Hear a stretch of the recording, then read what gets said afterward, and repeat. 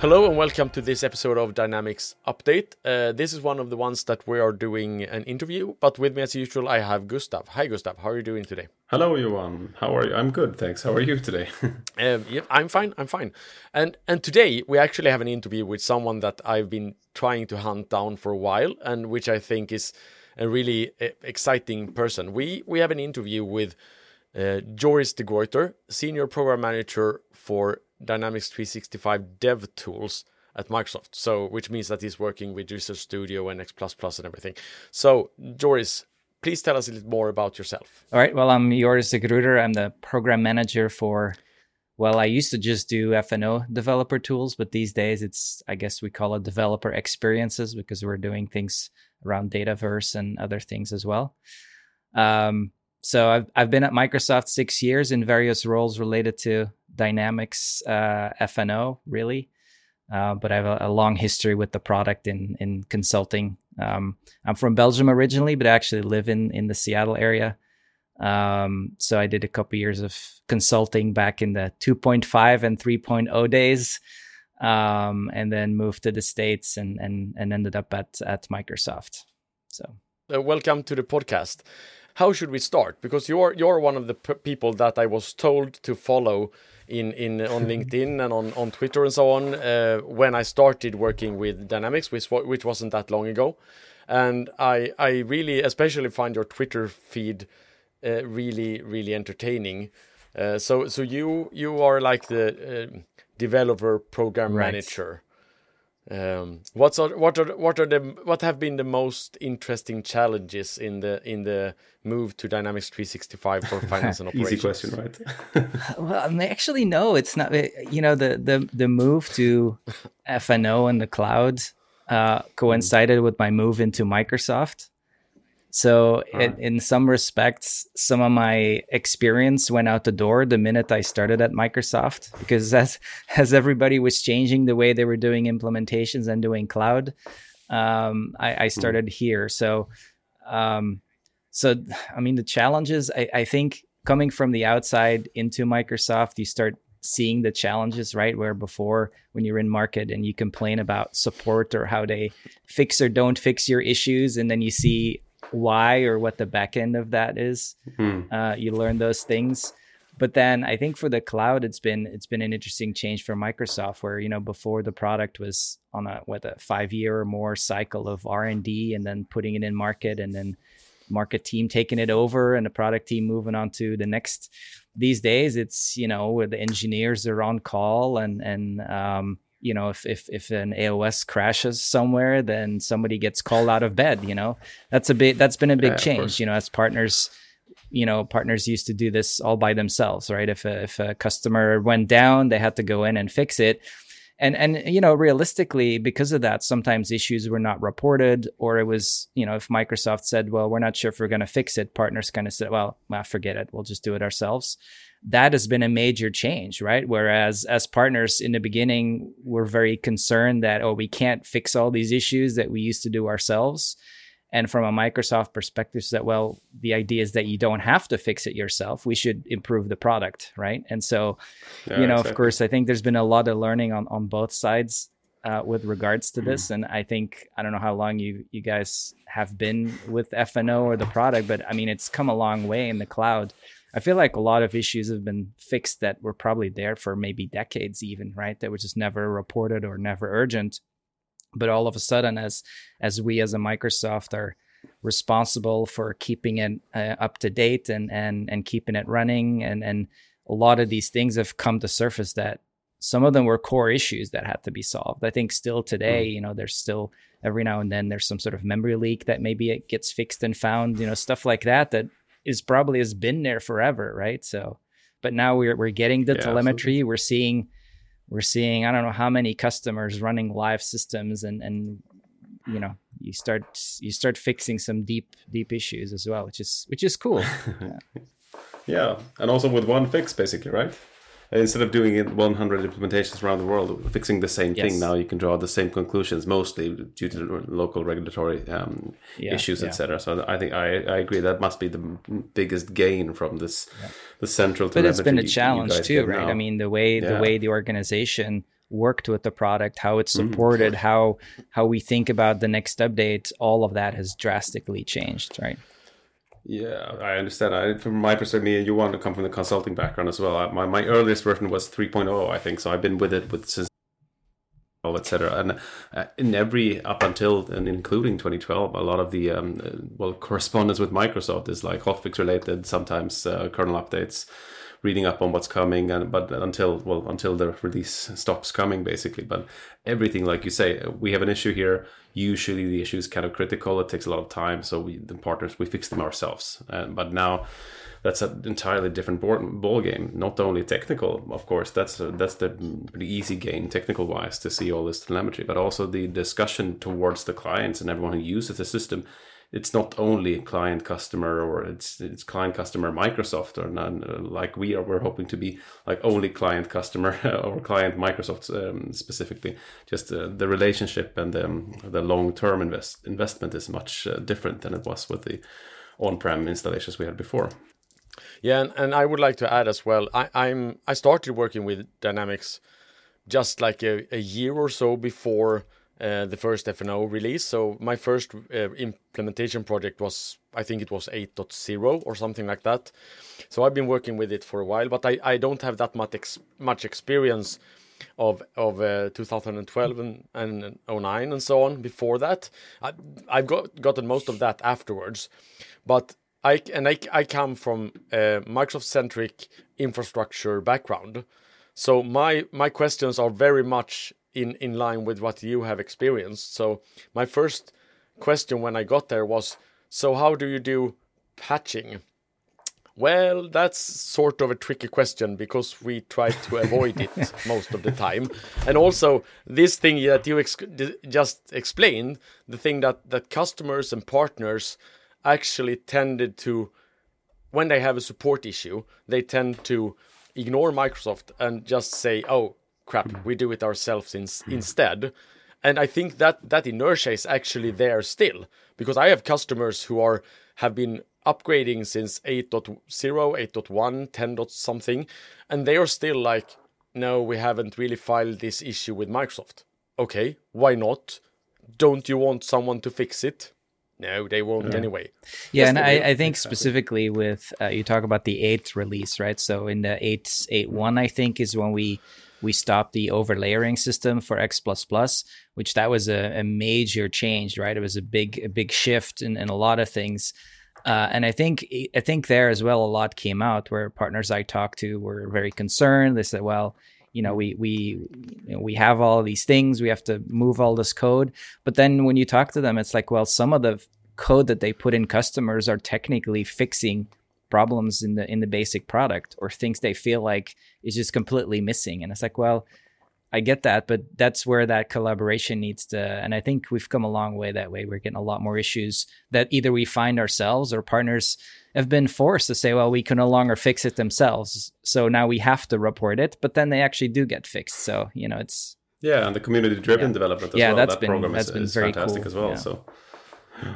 So a lot of those measures taken. I think that the sealing of the application was, of course, the big step. A lot of people got nervous there, and including me. Not from I think the overlaying was nice from a feature perspective when we built stuff, but in the end, you ended up with a lot of broken installations around the world, and they all said Microsoft. So it was a good. Yeah, good move. I think from a technology perspective, I think we had a handle on it, although since then we've made added new features for extensibility for sure.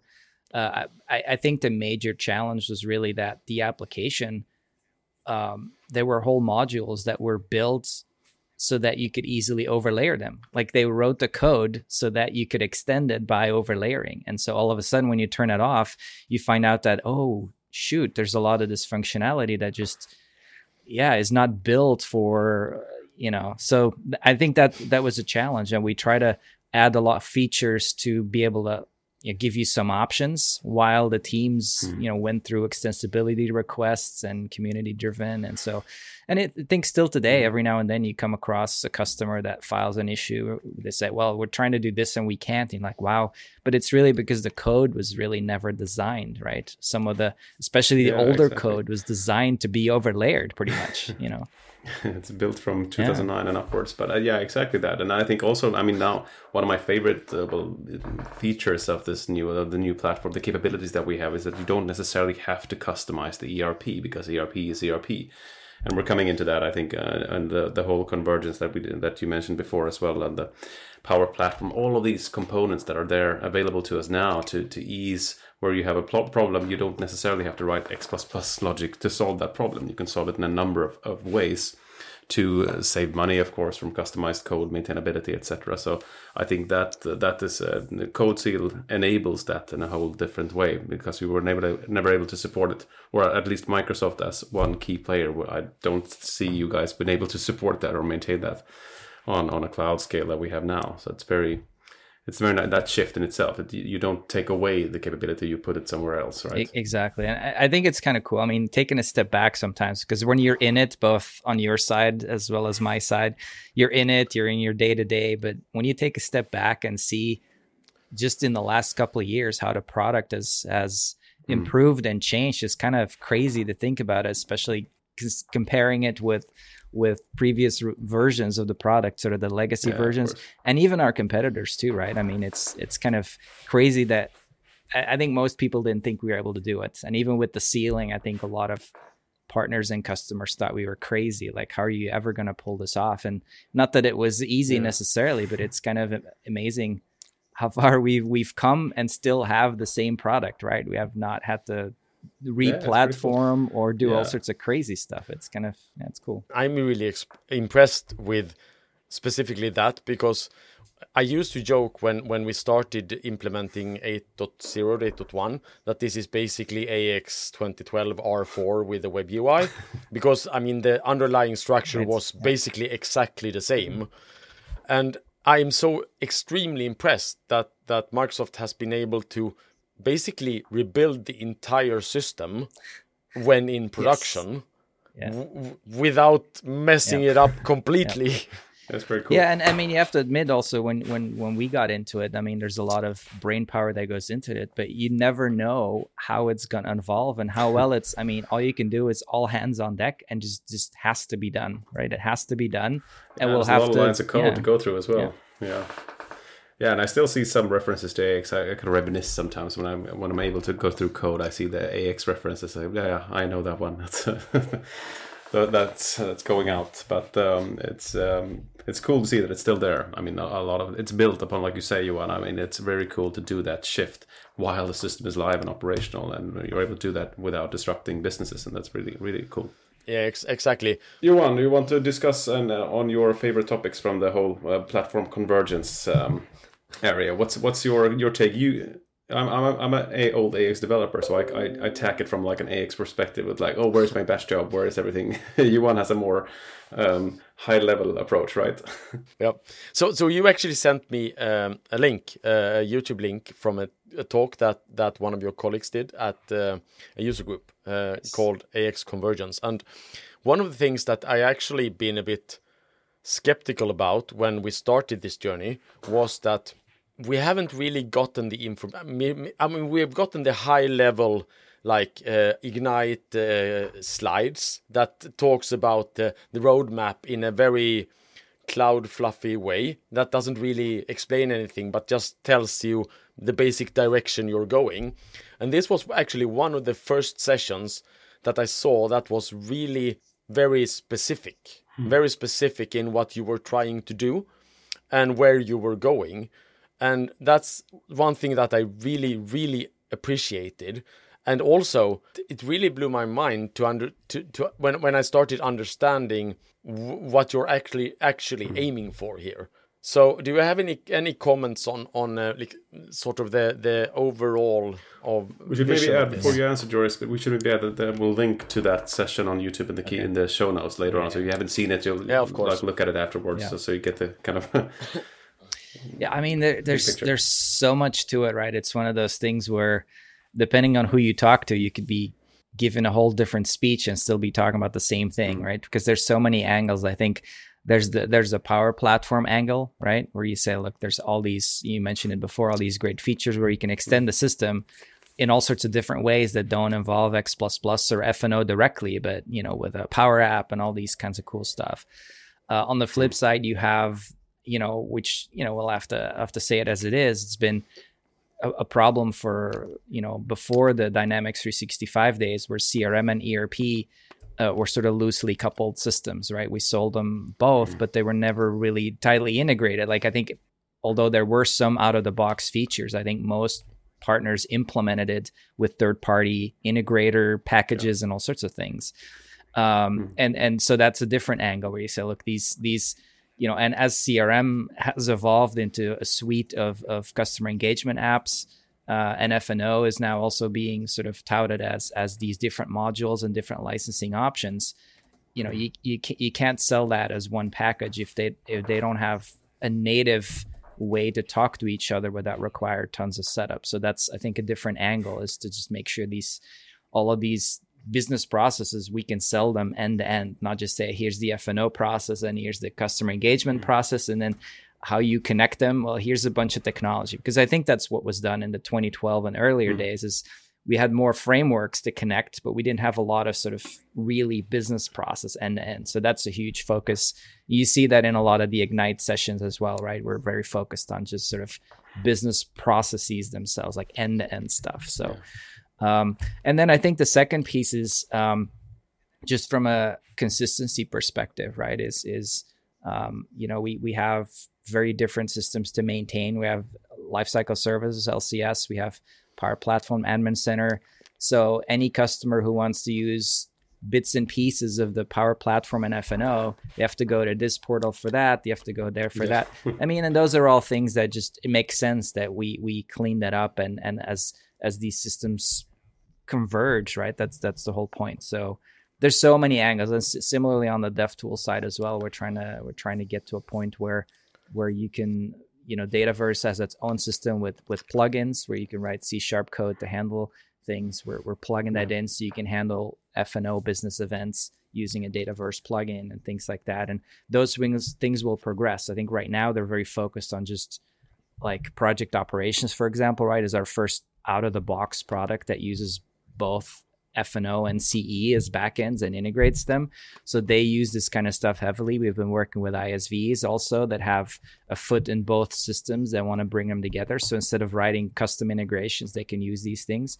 But I think over time, you'll see more abilities where you say, look, you may end up for certain things having a choice to say, look, if you don't want to do it in X++, you could potentially write a plugin for Dataverse to do it, depending on what it is. So I think these things will definitely evolve, but it's cool to be sort of at the beginning of some of these deep integration points between the two platforms, although we sort of sell them as one, and you kind of use them as one, but we want to make sure they behave correctly as one as well. Yeah, exactly. Yeah, but also one of the things that really hit me in the session was this sort of humility regarding you were not selling them as one product. You were selling them as a better together product. I mean, there is still the option to integrate third-party software using Dataverse, for instance, and that is actually one of the scenarios that you're pushing fairly hard. I mean, of course, you would like us to use CE and ERP together, but if we have something else, I mean, I still think that we can't really expect everyone to switch everything just because it's convenient. But I think that mindset, that shift, that humility that you mentioned, Johan, is very interesting for me as well. I think the Inventory Visibility app is one of my favorite subjects because it's really nice. I think it uses a lot of these components, and I come from a commerce background as well. And I know, a couple of years back, if you spoke about commerce, it's kind of the retail solution. It was never built around any other POS than mPOS, right? Modern POS are really hard to connect. You could do it with a lot of different ways, like connecting to the channel DB. This was the first time I've seen an official session from Microsoft where you actually, in the slide, include a possible third-party POS. And I think that makes a lot of sense because that is the reality that we live with. We have F&O, we might have F&O, we might have other Microsoft products, but the whole come together thing, that's the reality. If you use all Microsoft, sure, correct, good for you. Might be easier to connect, but most people don't. Right, and that's the other angle, right? So I talk about there's the Power Platform angle and what that brings for F&O customers potentially. There's the angle of, okay, if you use CRM and ERP, how do you easily use those out of the box together? Yeah. But there's the other angle where we're saying, look, we want Dataverse to be your backend for whatever line of business stuff you need to build. Whether you use CRM or ERP, we don't really care. We want you to build it on the platform, right? And so there's a lot of effort going into also making sure Power Platform, regardless of Dynamics, properly integrates with Azure, right? So that if you're using Azure Functions, if you're a native Azure developer, how can you leverage? Although we initially spent a lot of time explaining citizen development to people, but there's a lot of pro dev and there's a lot of benefits regardless of how you build apps. So having Dataverse as that backend, and if you use CRM and ERP as well, then all your data is there and all these things. That's what the name Dataverse implies as well, right? Is that exactly? Yeah, you light up a lot of scenarios basically. That's very cool, and a lot of people are still in that shift transition. You might, if you're on ERP, that I think that you're more prone to kind of do the real pro developer part because you want to control every data constraints, etc. But you might most likely also not fully live. If you've been in business for a couple of years, you might have a technical debt, right? So a lot of these Dataverse solutions where you can bypass ERP, you can bypass a full go live by just jacking right into Dataverse and light up a lot of different scenarios for lightweight development. I had a meeting a couple of weeks back where we built an integration just in Power Automate for during the meeting, and people were like, "Whoa, wow, you can do that now! Yeah. Wow, cool." And I think a lot of people are still not in that mindset where you don't necessarily need all of the tools. You can use pieces of them as long as you understand the big picture and how to make use of them in the best way. Yeah, and that's where then if you are using Dataverse, and if later on you want to do more, then you're kind of already there, right? And hopefully things will light up automatically for you. Yeah, exactly. That's cool. And business events was a real game changer. That component was in CRM for quite a couple of years. I think everyone cheered in that TechCon when we got the real firing of events from Dynamics. Yeah. It was everyone built it customized anyway before, so it was still there. But now it's a real framework for it, and that's super cool as well to build these scenarios as long as you keep it structured a little bit. Yeah, exactly. I mean, now we had the event catalogs in F&O, but now those are showing up and have been adopted by Dataverse as well. So you start seeing all these things. Yeah, it's cool. Yeah, you can subscribe. That's really cool. Exactly. And when the business events for me was really cool, different projects for like exporting data and firing events, the whole outbound integration perspective, logic apps could then tie it together with the entities, etc. Very cool. But now with the virtual data entities, writable capability back as well, OData, you have kind of the full chain back as well. From a performance perspective. So, I mean, what's your take on that? That's the way to go forward, using like a lot of people might use only like F&O capabilities to have their integrations, not using logic apps or anything like that. But it's being able to use these functions. That's the good thing, right?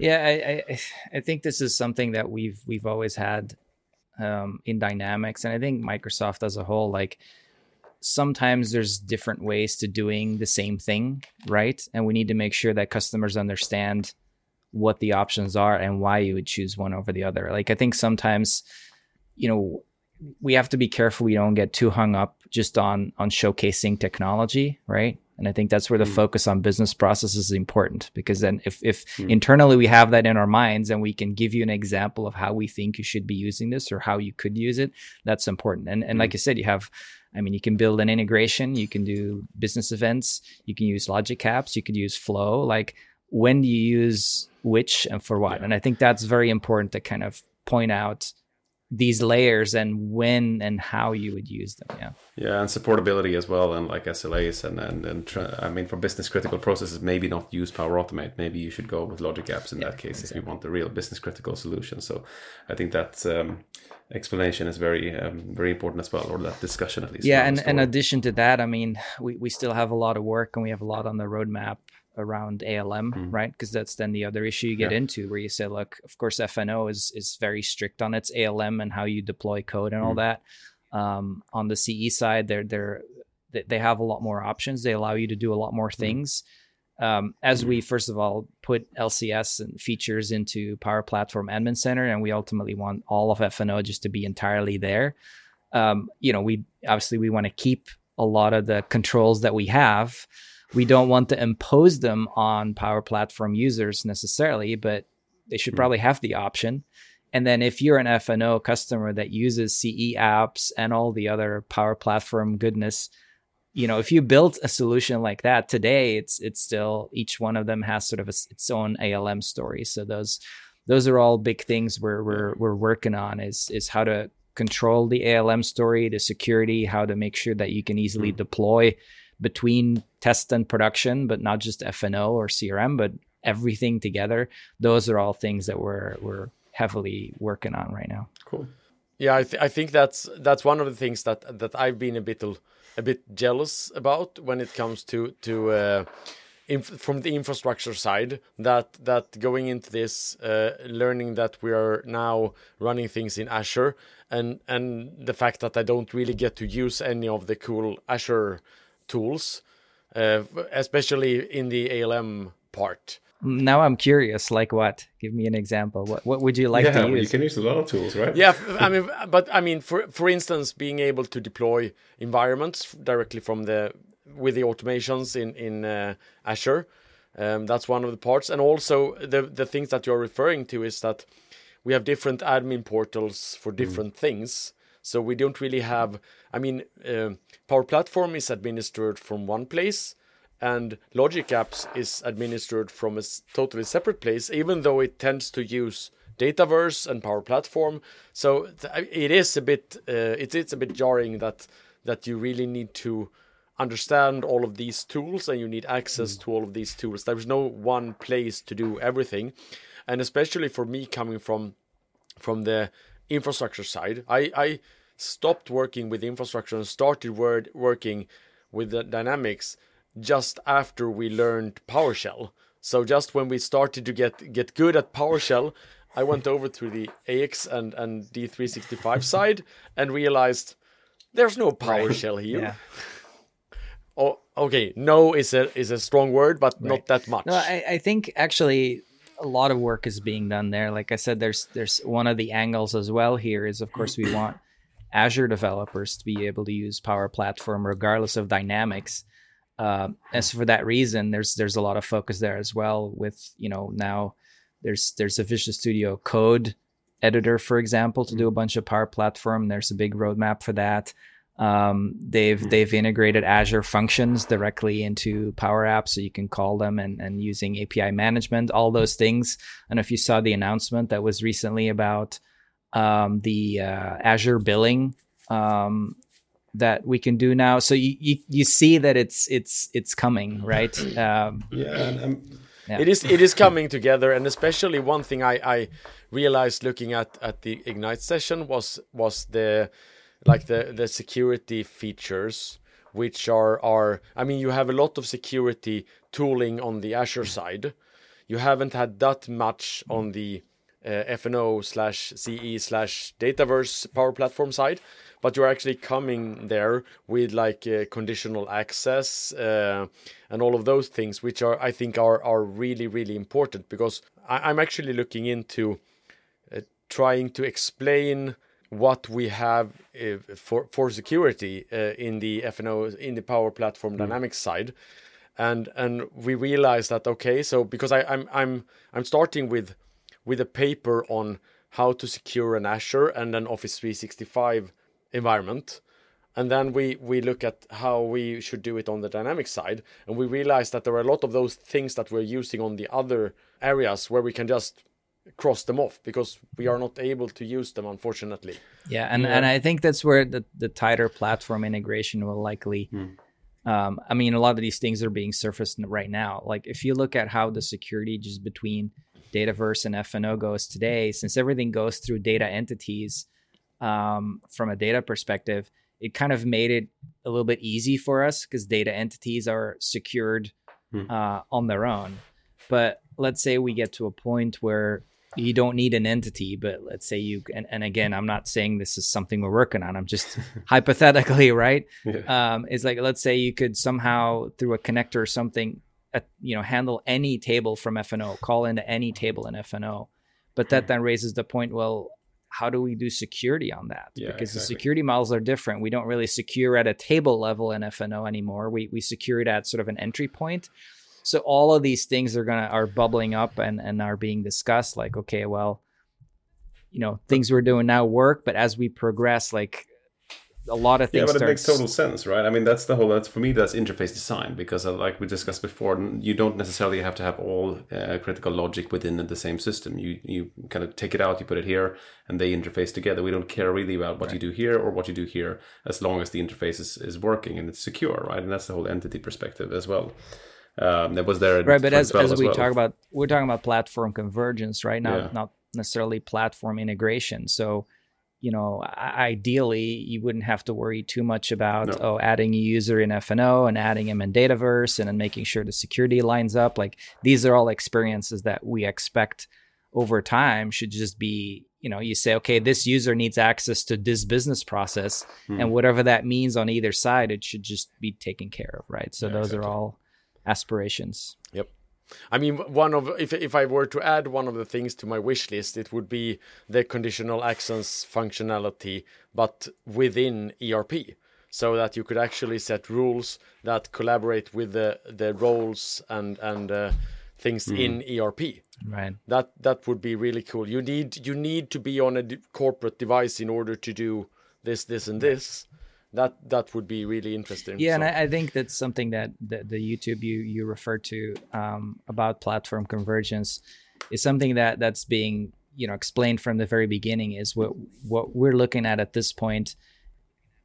As we try to bring them together, is for any feature that is being considered or added on any team within Power Platform, and FNO being part of Power Platform, it's like, okay, does any other product or platform already have something like this, and how can we leverage that or uptake it? Or when we build something new, we have to make sure it works on both sides, and so that's how these things slowly progress and converge. All right, that's very cool. I think we are running a little bit out of time if we are sticking to our specific time. Thanks a lot, Joris, for a very good input, and it's very interesting discussion as well. I think for me, again, the whole deal breaker, the new platform, the convergence part, it's really cool that you actually see it used right now. I've been part of it since Power Apps was announced. I think I was in Barcelona that on convergence, people were cheering. Now you can build apps on your own. It's really cool to see it now with the maturity that we've reached now, or you guys have built, to see it being used. But with that said, I think it'll be interesting to see where we get from here.